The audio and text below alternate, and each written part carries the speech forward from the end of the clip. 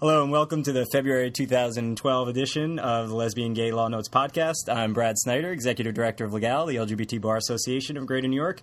And with me, as usual and as always, is Professor Art Leonard of New York Law School, the Chief Editor and Writer of Lesbian and Gay Law Notes, the most comprehensive monthly publication covering the latest legal developments affecting the LGBT community here and abroad.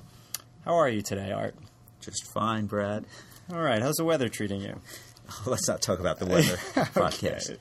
All right, because not everybody lives in New York, so their weather care. is probably different or they don't care. All right, let's cut to the chase. The lead story in the February issue of Law Notes comes to us from the Minnesota Court of Appeals, and it's a marriage equality case. And this is a ruling in Benson v. Alverson, which revived the claims of three same-sex couples who argued that the Minnesota Defense of Marriage Act violates their rights under the Minnesota state constitution. This is a reversal of the lower court's ruling that had dismissed the couple's claims. So tell us what's going on here a little bit that's brought us to this stage now. Okay, this requires a little bit of history. Way back, shortly after Stonewall. When you say history, you always really mean history. Yeah, this is history. So early in the activist gay rights movement, one of the things that was on all the lists that people made of demands that they were presenting to legislatures was same-sex marriage. And a few people decided to take that into their own hands and seek marriage licenses and file lawsuits, including a gay male couple in Minneapolis filed a lawsuit in the case of Baker versus Nelson. And they claimed that it violated their federal constitutional rights, based mainly on the Supreme Court's decision from the 1960s, Loving versus Virginia, which said that the right to marry is a fundamental right, and that there are equal protection issues raised when the state interferes in your choice of a marital partner. And in that case it was concerning interracial marriage. Interracial marriage. So based on that case, McConnell and Baker filed their lawsuit against the state of Minnesota, and the Minnesota Supreme Court said, no, there's no federal constitutional right to marriage. They petitioned the U.S. Supreme Court for review, and the U.S. Supreme Court dismissed for lack of a substantial federal constitutional question. And so Baker versus Nelson has stood as a precedent ever since 1971 for the proposition that there is no federal constitutional right to same-sex marriage. And the trial judge in this case got a motion to dismiss from the state and said, I can't imagine that the analysis under the Minnesota Constitution would be any different. Our state Supreme Court ruled way back in the early 70s that there's no constitutional right to same-sex marriage, and the trial judge just dismissed the case on that ground. So they go up to the Court of Appeals, and they discover what a lot of jurisdictions have discovered over the years, that state constitutions may provide more protection for individual rights than the federal constitution. And so now, all of a sudden, this case is alive again. And in talking about the Baker case, I guess give us a flavor. I mean, the Supreme Court didn't really say much about its reasoning and in sort of refusing. No, it was very dismissive. Well, the U.S. Supreme Court, in refusing to take the case, didn't say anything except it didn't present a substantial federal constitutional question. What we've got to remember is that was early 1970s. That was before Romer versus Evans, which creates a substantial federal constitutional question when a governmental body discriminates based on sexual orientation, and Lawrence versus Texas, which says that sodomy laws against gay sex, violate the protection of liberty under the Due Process Clause. So now we have substantial federal constitutional issues to argue in a same-sex marriage case under the federal Constitution, but it's not necessary to do that in this case because this case is brought only under the state constitution. Where the level of scrutiny is perhaps different and more favorable to... Yes, in fact, the Court of Appeals makes a big deal about this. They say that unlike the United States Supreme Court in an equal protection where you case, can make up anything and it survives. If it's a rational basis case under federal judicial review, the court may hypothesize a justification. And this court actually says that. They said unlike that where you can sort of make it up. Right. Almost. Here, well, where there's no burden on the government to come forth with a justification if the court can imagine one. But what we're seeing, it's very interesting, and this gets over into the DOMA litigation around the country, the attacks on Section 3 of the Defense of Marriage Act. Courts are starting to say, well, maybe this is a rational basis case, but that has to mean something more than just some kind of speculation.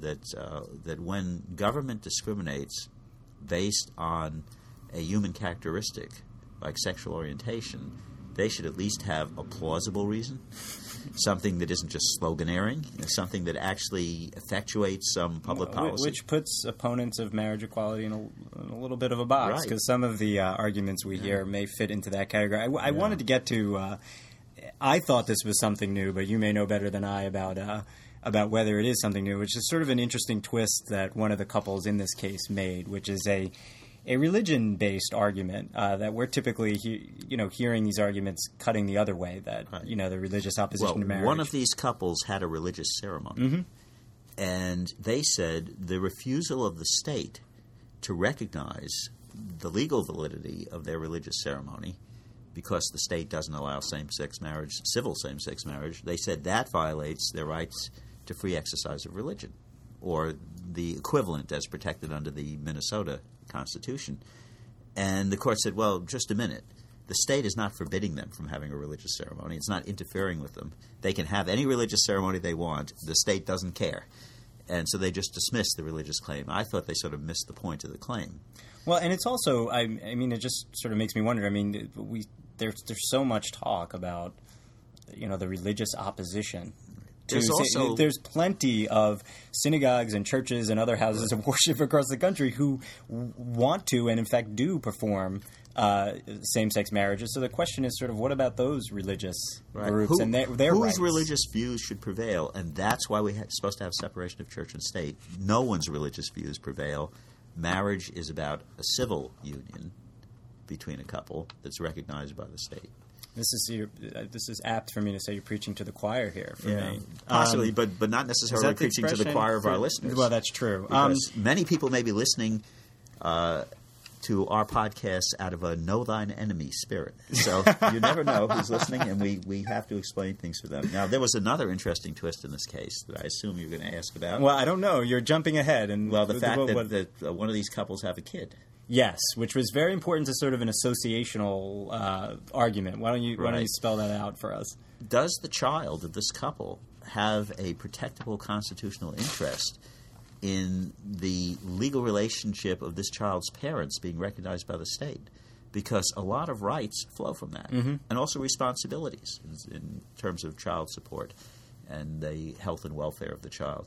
And so, in addition to the three couples in this case, the child of one of them is also a plaintiff. Is this a new? I asked about the religion argument. I haven't seen this before. It seems like there's some clever lawyering going on here. It certainly picks up on some of the litigation we've had around marriage in other jurisdictions. In fact, the first full-blown trial on the issue of same-sex marriage was held in Hawaii in 1996, and all the expert testimony was about children. And the trial judge in that case, the Bear v. Lewin case, the trial judge in that case concluded that, in fact, denying same-sex marriage was harmful to the children being raised by same-sex couples because it deprived them of the protections that flow from legal recognition of their parents' marriage. Yeah, and some opponents' argument may be, same-sex couples shouldn't be having children in the first place, so... But they do anyway. Well, that's right. This is the interesting thing. The percentage of same-sex couples who have children is actually startlingly high. Mm-hmm. Although there was a recent report by the Williams Institute that the percentage has slightly declined in the last year or two. And I bet that has to do with the recession, just like it does with different-sex couples who are less likely to have kids at a time when people are unemployed or having financial difficulties. We may have just had a sound on our podcast. That's a wire. No, we're all good. I have to end with two questions on this, though, Art. The first is, as we were preparing for this publication of this month's Law Notes, as well as this podcast, some news came out of Washington State about some advances with respect to the possibility of marriage equality there. Right. There's a whole bunch of other state developments going on, and we can't get into all of them, but... Right. In the course of the answer to this, maybe you can sort of give us a very brief idea of a few states that are in play. But is 2012 going to be the year where marriage equality happens in enough places that there's some sort of tipping point, that there's almost no going back despite all the other places that continue to have some draconian laws? I don't know if we reached a tipping point, but we have reached a position where it is becoming more of a legislative issue and less of a judicial issue. That, I think, is a sort of a turning point. inspired in part by the developments in New York last summer, the passage of the marriage equality law in New York. There's a new push in New Jersey where legislation fell short in the prior administration. And now we have majorities of Democrats in both houses of the legislature that are likely to pass a marriage bill, although it's not definite. But the governor has indicated he'll veto it. So in the long run, they're going to have to come up with veto override majorities, which may be too much to expect. But in addition, in the state of Washington passed a domestic partnership law, which is sort of like the civil union laws that we've seen in New Jersey and other places, giving all the state law rights of marriage, but not allowing you to call it a marriage. And the governor, Christine Gregoire, had been a supporter of the domestic partnership approach. She suddenly announced that she now accepts the idea that same-sex marriage is necessary for true equality, and she endorsed a bill introduced in the Washington legislature to expand to marriage. And that bill has made spectacular progress just in the last few days of January and beginning of February. It's passed the state Senate. Which is supposed to be the harder climb in the Senate, right? It's expected to pass the House. It's expected to pass the House. It passed the Senate, and there was some speculation that they barely had enough votes, 25 votes they needed.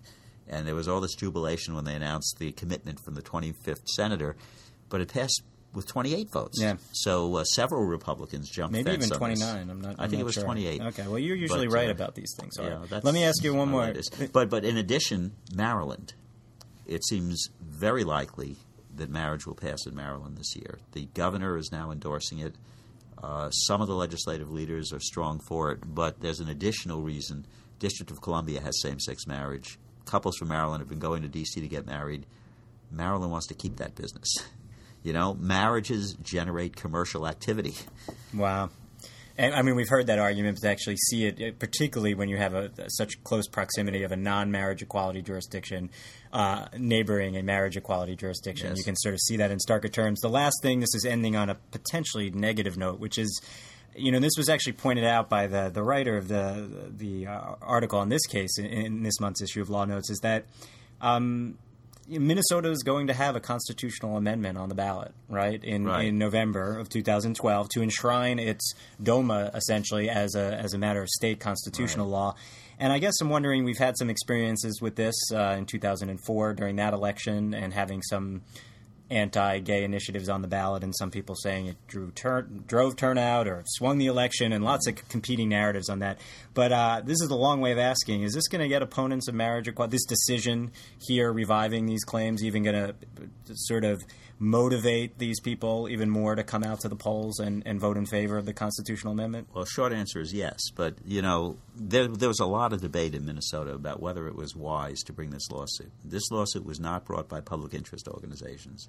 It was brought by three couples who found a lawyer who was willing to take their case. And some of the political activists in Minnesota were really, really dismayed at this development because they thought it would help to give weight to the argument that if the people of Minnesota didn't want same-sex marriage, they had to amend their constitution because the courts were likely to grant it.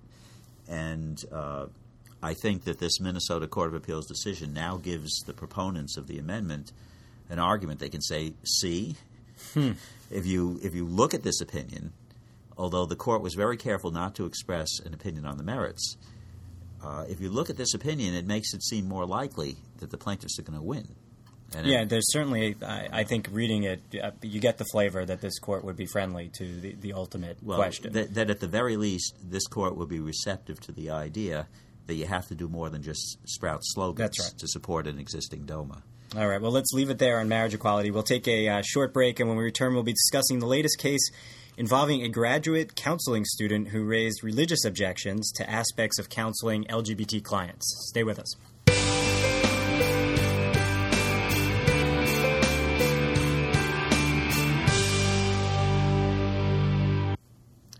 We're back discussing a case out of the Sixth Circuit, Ward v. Polite. Was that? Yeah. Ward v. Polite. This involves a graduate student in counseling, not in counseling, but studying to become a therapist or a social worker.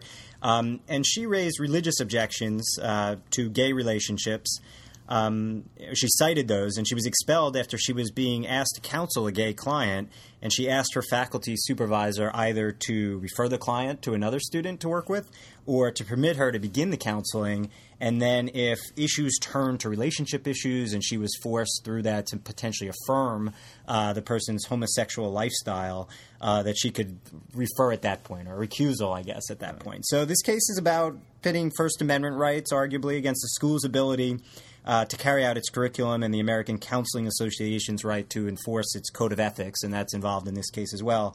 And Art, I was wondering if you can sort of give us a sense of some of those competing narratives and some background on the doctrines that the court is evaluating in the context of this kind of case. Well, the issue here is very complicated, and it's complicated even more by a case we reported on last month, the Keaton case, involving a graduate counseling student at Augusta State College in Georgia with a very similar scenario. Someone is in the graduate counseling program. They have religious objections to same-sex relationships. Counseling may include counseling about relationship issues. Yeah, that part, sorry to interrupt, is sort of, I can bet you that at some point during the counseling, relationship issues probably would emerge. They tend to come up. Yeah, they tend to. In counseling. And in order to be employed as a professional counselor, you need to graduate from one of these programs and be certified as having not only learned the trade, as it were, of counseling, but also having committed yourself to do so in accordance with the ethical principles established by the American Counseling Association, American Psychological Association, because it's the Counseling Association. Because if you don't, you can be in violation of professional ethics. And if the school doesn't insist on compliance with the ethical code of the profession, then the school's graduate program may lose its accreditation. And programs that aren't accredited, then all of a sudden you discover that financial aid and loans are not available. Right, and needless to say that the Counseling Association's Code of Ethics includes, broadly speaking, would not look kindly on, counseling a gay client or patient that, their issues relate to their fundamental sin, perhaps, of being gay, and they should renounce or convert or whatever the case may be. In other words, it's a fundamental precept of this ethical code that the counselor is not supposed to impose his or her own personal views on the client. They're supposed to go with the client, affirm the client's views, and then figure out for the client how to get through their issues. And in the 11th Circuit case involving Ms. Jennifer Keaton down in Georgia, the Court of Appeals held that the school had a right to kick her out of the program because of her unwillingness to comply with this code. And in this subsequent case of Ward, which involves a Eastern Michigan University graduate program in counseling, it sounds very similar. Once again, you have a graduate student who is going to have a difficult time complying with the ethical code if she is counseling a gay client who raises relationship issues. But the court found that this case was different from the prior case, because in this case, what she asked was that the client be referred to somebody else. And in the prior case, at least this is the distinction that this court sees, in the prior case, the student was eager to counsel gay people to try to change their sexual orientation, to go for conversion therapy, to tell them that such relationships are bad and they should dissolve their relationship. The point is that Ms. Keaton was an outspoken opponent who wanted to use the counseling position, or so the faculty concluded after discussing this issue with her, that she wanted to use her counseling position in her crusade against homosexuality.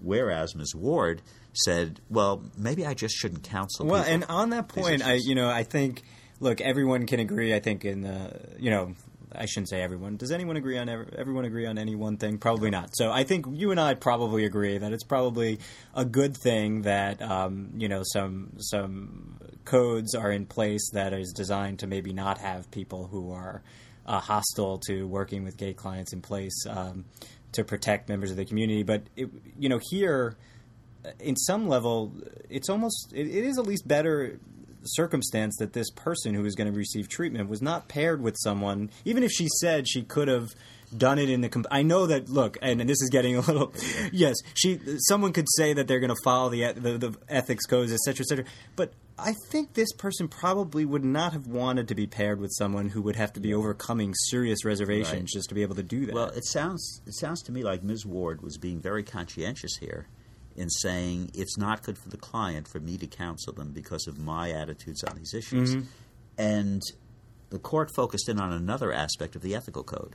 The ethical code also provides that counselors should refer clients if they can't personally provide appropriate counseling. And that's what she did here. She asked that this particular client in the practicum is sort of the clinical component where the graduate students in their last semester do actual counseling of live clients. And the court said if this was a situation where there was a no referral policy, we might have a different case. But there wasn't a no referral. Mm-hmm. They seem to have made up a no referral policy in response to Ms. Ward's request for a referral, that the client be referred elsewhere. So the court said it seems that kicking her out of the program in these circumstances is really censoring her because of her religious beliefs, and that this presents a serious First Amendment question, and the district court shouldn't have dismissed this case.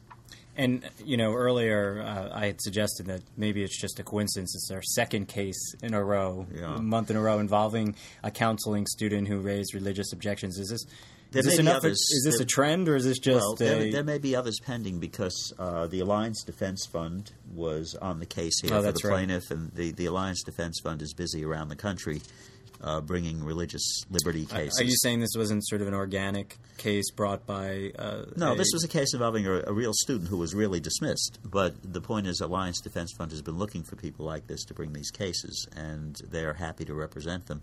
So I wouldn't be surprised if there aren't more cases. And are we going to see more of these types of cases just because of sort of how the landscape is shifting in terms of, this is the battle now. If the battle's shifting to fighting over whether a graduate student has the right to sort of not counsel a gay client on the basis of a religious objection. That seems like, if that's where the debate's moving, seems like almost like the opponents might be losing if that's where we're headed for most of these cases. This is a recurring theme these days in gay rights litigation, and the idea of the conscientious objector who shouldn't have to comply with anti-discrimination rules. Well, we're seeing that in the context of clerks refusing to issue a marriage license in same-sex. We're seeing that in many contexts. So this is going to be a recurring argument that the courts, eventually the Supreme Court, is going to have to address it again. The Supreme Court addressed this in the context of gay rights issues in the Boy Scouts case and in the Boston St. Patrick's Day parade cases. They're talking about people who have religious objections to homosexuality and to what extent can they continue to function in a public sphere and apply exclusionary policies and is there based on their religious or First Amendment views. And is there a distinction then? We mentioned the town clerk who refuses to issue a license. That's a government actor, right? Right. There is a difference. The case is going to turn on that distinction? Well, the reason these two counseling cases raise constitutional issues is because they involve state universities in both cases. So they're bound by the 14th and First Amendments.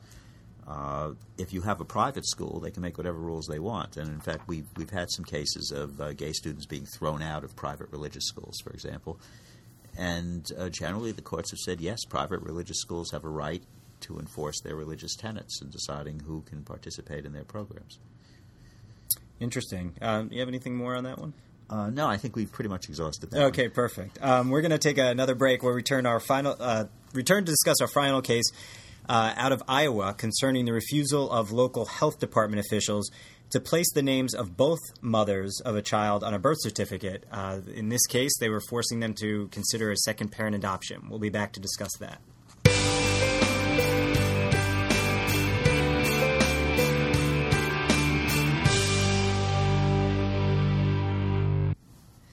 We're back talking about the case of Gardner v. Iowa Department of Health. This is a case in the Iowa District Court for Polk County. And it's a ruling that the names of both mothers in a married same-sex couple, Iowa, as many of you know, is a marriage equality jurisdiction, that both of their names must be placed on the birth certificate of a child who was conceived through the use of an anonymous sperm donor during the couple's marriage, and that there was no need for a second parent adoption by the non-biological parent. Here, the local health department officials had informed the non-biological mother, who I believe was Melissa, that it would not place her name on the birth certificate unless she first went ahead with that adoption, and cited an Iowa statute that, broadly speaking, provided that the, quote, name of the husband would be added to the birth certificate as the, quote, father of the child. So they're, the local health department official saying there is no husband or father here, so we're going to have to leave this space blank and figure it out. And the solution was going to be, according to the health department, that the non-biological mom would adopt the child, and then they'd put it on her name on the. She still wouldn't be a husband at that point, though. So why?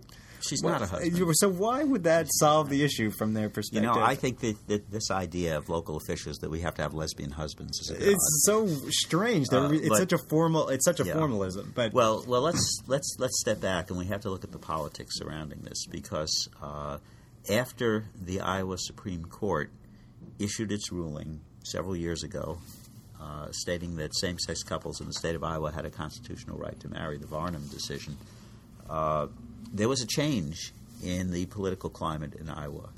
While public opinion support for same-sex marriage has certainly increased, as it seems to do in every jurisdiction after same-sex marriage is established, maybe an initial dip, but then as people see that it's no big deal, more people were supportive.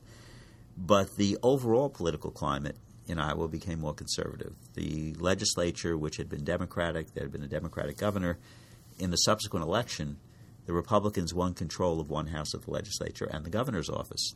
And so now we have a governor who says he's opposed to same-sex marriage. If the legislature would pass a bill repealing it or somehow overcoming the current situation, he'd be in support of it. He'd be in support of a marriage amendment. We also had some of the judges of the majority being run out of town, right? 3 judges of the court were denied re-election. In Iowa, the governor initially appoints, but then people have to stand for re-election. And there had not been, I think it was sort of an unprecedented situation of certainly having... for 3 at one time. Yeah, for 3 to be, who had written, as part of the marriage equality decision, were recalled, essentially, Yeah, the public has generally reflexively approved reappointment of judges in most states where they have these retention elections. It's only when there's some kind of hot-button issue that comes up, and then frequently lots of out-of-state money from issues groups flows in. The National Organization for Marriage played a major role here in throwing a lot of money into advertising against these judges. And normally in these elections, there's no advertising at all. Right, and it's worth pointing out here, which we'll probably get to, that this lawsuit. I mean, essentially, we wouldn't be talking about it if it didn't lead to this lawsuit in terms of what was being done to the 2 women here. The couple was represented by Lambda Legal, and they ultimately brought a suit arguing that the department's refusal to list both of them on the birth certificate violated various provisions of Iowa law, and especially the equal protection and due process rights guaranteed under the Iowa Constitution. Right. And this all relates back to Varnum versus Bryan, the Iowa Supreme Court unanimous decision. It's the only unanimous decision we've had so far in favor of same-sex marriage from a state high court. Interesting. And in the course of that decision, the court said basically that all Iowa statutes dealing with marriage in any way need to be interpreted consistently with this constitutional law. Yeah, they were pretty – this court sort of makes clear that they thought the Supreme Court of Iowa was pretty clear on what was required, which was, as you mentioned, interpreting and applying all the existing laws in a way that affords gays and lesbians full access to the institution of marriage. And one of the incidents of marriage, one of the benefits is this, which we'll get to, is this, or maybe we'll get to it right now, this presumption that children born during the marriage are the child of both of those parents. But you see, we have to take into account the political context, because now they apply for the marriage license, or rather they apply for the birth certificate after the child is born. This child was actually conceived before they got married because the availability of marriage hadn't taken place yet. But the child was born after they were married. And which for a heterosexual couple, conceived or born during the course of marriage. When was the child born? So exactly. So the child who's born to a married woman is presumed to be the legal child of her spouse. And in this case, it was it's Melissa and Heather. Melissa and Heather. So it doesn't matter what the gender of the spouse is if you construe the existing Iowa birth certificate statute in a gender-neutral fashion. Well, and on this... But the political forces in the executive branch of the Iowa government are now hostile to same-sex marriage. So they are taking any opportunity to apply a very limited view. See, Art, I'm revealing how naive I actually am, because until you brought this up, I genuinely thought that the Department of Health may have, in good faith, read a statute that uses the word husband and just says, look, we don't know how to deal with this. You see, they didn't make the decision. What they did was they asked the Attorney General for guidance. And the Attorney General said, it says husband. And there were no husbands in this case, you see. There were no husbands in this case. And I mean, it sounds funny, but in fact, there are no husbands in this case. And there's a statute, and the statute governs this birth certificate. Yeah. So you have to ask, can the statute be construed for the word husband to be a generic term for a spouse? Let's use non-gender specific language. And the California Supreme Court was actually the pioneer on this in lesbian custody disputes and things of that sort, going back now 7-8 years already. The summer of 2005, they issued 3 important decisions in lesbian custody disputes, and they made clear that in construing the relevant California statutes, we should use gender-neutral pronouns. Where there's a he or a she, we should construe it as it could be either. Well, let me ask you this then. And this may not be as readily, as feasible or as likely in a jurisdiction where marriage equality is enacted by virtue of a judicial decision. But certainly for jurisdictions that enact it legislatively, I mean, should there not be the serious task of just going through the code? I mean, are we going to see these cases for as long as we don't clean up the books of all these places to where it says husband or wife, it has to say spouse? We may get particular public officials who are charged with the ministerial task of administering like birth certificates or marriage licenses or things to say, well, I'm not doing it because the statute has these gender terms in it. There's no husband right, issue. There is no husband. And I mean, the approach that New York took in their marriage equality law is to have a provision in there that says that all the provisions in our statutes are supposed to be construed except that you still have at the end of the day you have someone at a local level looking at something who doesn't see that it was amended by subdivision X of whatever. Well, actually, the interesting thing is the first state where we had same-sex marriage in the U.S. was Massachusetts. All right, May 2004. So same-sex couples have been getting married in Massachusetts for a long time now. Some of them are starting to get divorced. And that was by virtue of a court decision. Right. And the legislature did not go through the statutes making amendments to clean things up. So we're still having litigation. In fact, here's a case that postdates this issue of Law Notes. Well, and hold on. This sort of proves the point, This is Massachusetts. Hold on. This proves the point. After 7 years, 8 years, and we're still seeing these kind of cases. So there's a ruling by the Massachusetts Appeals Court, which came out on February 2. Too late for inclusion in the February issue of Law Notes. You're like ruining the next podcast. What if we wanted to talk about this? I think we may have bigger fish to fry. You're so jazzed up about this. Yes, we may have. You can't see Art's face. He loves this stuff. We may have bigger fish to fry in the next issue. But the Massachusetts Appeals Court, here's a lesbian couple. They got married in Massachusetts. They have a kid through donor insemination. Then they're going through a divorce proceeding, and biological mom says that other mom has no legal rights to seek custody because she's not related to the child genetically or biologically. And the court said, well, that's nonsense. They're married. Under Massachusetts law, they're married. A child born to a married woman is also the child of the woman's spouse. And, we're going to use – there might be some stuff in the Massachusetts statutes that suggests it should be a husband, but that's not binding on us because the highest court of our state has said that same-sex couples have a right to all and that seems very reasonable. And the presumption of parental status is part of the right. And on that point, this court, ultimately says, something similar, which by virtue of this decision, you got to read it in a gender-neutral way. We're not going to make someone jump through the expense and all the extra effort and everything that's involved to have to do a second-parent adoption. But then they do, and during the course of their analysis, they go through what is, a very interesting and I think thorough analysis of, look, this presumption applies even when we know that the husband may not be the genetic father. I mean, they give the example of a husband is away at war. There's no way he's the genetic father, or we're genetic testing it, the proverbial milkman's kid, right? Oh, hold on. So they say proverbial. Well, proverbial, or is it it's like an expression. The infamous milkman. I have a point though, bringing up the milkman. So the court goes. So now we're talking about fertile milkmen, huh? Why is it the milkman? Why not the milkwoman? Or the post person? Why are we being gendered and characterizing professions we are, now? But that's an expression. But hold on. Okay. There is a point to this. There was a point. I'm losing it. It's that the court goes through this analysis where it says, look, this applies even when they're not genetically related, right? So you would think that they could not be clearer that when a same-sex couple is facing the same situation, bottom line, married, children born during the course of marriage, the two are the parents, regardless of gender. But then they do this weird thing at the end of the decision, and they say that it's very important that in this case, an anonymous sperm donor was present. They call it an important fact of the case. And they say it's because the department's stated goal of naming the biological father could never have been met here because, they'll never know the biological. But anytime a heterosexual couple has a kid, there's always a chance that the husband is not the actual father, and someone down the road may emerge and claim biological rights. It doesn't make any difference. And it doesn't make any difference. There's a presumption. So why would the court, at the end of this, and it's the last paragraph, they go through all this, why are they sort of wanting to limit the scope of what they've just decided? Right. At the end, the trial judge limits the opinion to just the facts of this case. The facts of this case, which suggests that if there was a known sperm donor, the analysis might be different. Or if it was two men. Right. And what would it be if it was two men?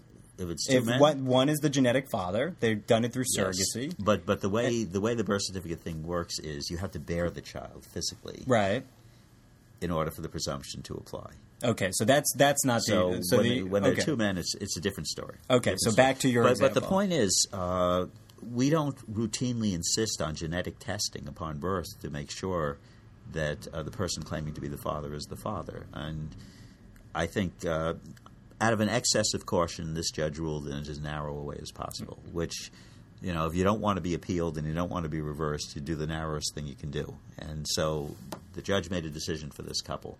But in future, if a lesbian couple decides they want a known sperm donor, maybe they even want, in some cases, lesbian couples decide they would like to have a man who is interested in the welfare of their child as well. And then, so they'll allow plenty of couples do that. Yeah, plenty of couples do that. I found it weird. I'm sticking with that. I thought it was unnecessary. I think it was unnecessary. The reasoning of the court didn't require it. That's right. And it, in fact, subtly undercut the march of the entire decision up until that point. But I guess we'll leave it there.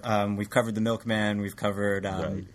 we've taken care of all ways of conceiving children. Yeah, exactly. But that does go... Look, our community has has children through a variety of different ways. And we even have couples through different ways. Okay. We got to leave it there then. This is taking a turn for the worse. We are going to take a very short break, and we're going to conclude with our Of Note segment. This is the time where we note some other notable developments or hilarious developments or anything else that strikes our fancy. Stay with us. We're back for our Of Note segment. Art, what do you have of note? Well, one thing of note that happened just recently up in Canada. Remember, back in 2003, Canada's appellate courts started to rule in favor of same-sex marriage claims, and by 2005, the Parliament had passed a law allowing same-sex marriage after the Supreme Court said they had the authority to do it. And everything seemed settled, no residency requirements, and quite a few same-sex couples from outside of Canada went there to get married. There was a famous case of couples who flew together from Israel to get married there, and people from the United States, people from England. And then all of a sudden, this dispute arose in a Toronto divorce court. A lesbian couple from outside of Canada who had married there, and they don't live there. One of them was of U.S. citizenship. The other was UK citizenship. They're living in the United States. The marriage fell apart. They wanted a divorce. And they can't get it in the UK, and they can't get it in the U.S. because they live in jurisdictions that don't recognize their marriage. So they went back to Toronto, or at least the one who wanted the divorce, files a divorce action in Toronto. And the government opposed it on the grounds of two arguments. One, they're not residents. And most states, most countries have a residency requirement for a court to have jurisdiction to end a marriage. But they also argued that the marriage was never valid in the first place because these people came from jurisdictions that wouldn't recognize it. And that was quite a curveball because hundreds, perhaps thousands of couples... affect a lot of people in the United States. Thousands of couples around the world have Canadian same-sex marriages, which they assumed were at the very least valid in Canada. But Art, now, let's not freak people out. The good end to the story good end to the story is as soon as the Prime Minister was confronted with this argument that had been made by a lowly attorney from the Justice Department, he said, "Oh, we don't intend to reopen the issue of marriage." Yes. And we have to remember Stephen Harper, the Conservative Prime Minister of Canada, is an opponent of same-sex marriage. I mean, that was the position of his party. It was the other parties that combined, actually, to form a coalition. We can now say they're going to leave well enough alone. Well, Harper and his Justice Minister got right on the case, and they said, and this is the interesting development, not only are we disavowing this argument about the marriage being void, we're going to look about getting rid of the residency requirement to get a divorce. They said, look, if Canada is going to allow same-sex couples to come in here and get married, and their home countries will not allow them to get divorced, we owe them a solution to this problem. That's right. So Canada may become one of the first jurisdictions to grant divorces without any residence. In the old days, when most states didn't have divorce, people would go to Nevada, which had a very short residency. You'd establish residence for a few days and you could get a divorce in Nevada. Quick marriage, quick divorce. But they're talking about, maybe a very, very short. You have to come here and stay a few days and you can get divorced. Well, so I can report that Art's blood pressure rose considerably on the initial news of what was going on in Canada. I was freaked out. I know people who went to Canada to get married. Of course, I hope they don't want to get divorced. And it has gone back down since then. So my of note is it just comes to us out of the University of Rochester in New York, which is the largest employer in the Rochester metropolitan area. And they were facing a decision in the wake of marriage equality being passed in New York, which is that they've extended, as many companies did, domestic partnership benefits, benefits based on being domestic partners that was afforded only to same-sex couples. And now with the advent of marriage equality, the question was, well, what are we going to do with those? And there's been some talk about various employers potentially ending their domestic partnership benefits and making people get married to access them.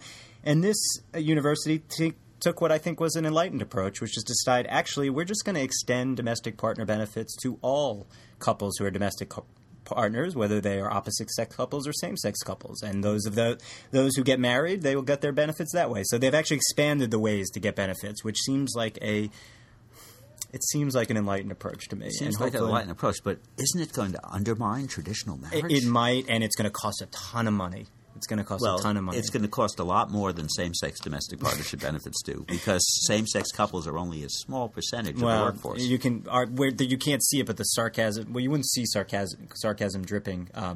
If we were live. Sarcastic. No, I'm being a little sarcastic about the extent to which one of the ways these issues matter. One of the ways we've been able to sell many jurisdictions on same-sex domestic partnerships is by pointing out that gay people are a tiny percentage of the population, right. So it's not going to cost a lot. It'll be a cheap benefit. Right. Anyway. It's not cheap if you extend it.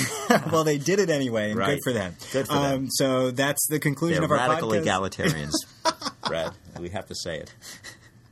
I'm appalled by their radical egalitarianism. Okay. Is that a term? Yes. Okay, that's all the time we have for today. As a reminder, it seems particularly appropriate now, the viewpoints expressed on this podcast are our own as individuals and do not necessarily reflect the views of Legal, the LGBT Bar Association and Foundation of Greater New York, or of New York Law School, or what other affiliations do you have, Art, that I should disclaim? Anyone else in the world. Anyone else in the world. Any other organization that any of us belong to. We have not vetted these. Okay, with that disclaimer, to read the latest issue of Law Notes, please become a member of Legal or become a Law Notes subscriber by visiting us at www.le-gal.org. Le-hyphen? That's a hyphen. No, it's okay. le-gal.org. Okay. Is that okay? To read back issues, visit the Justice Action Center of New York Law School. And this and future podcasts can be found online in iTunes or at legal.podbean.com. And your comments and questions are welcome at info@le-gal.org. Thanks for listening.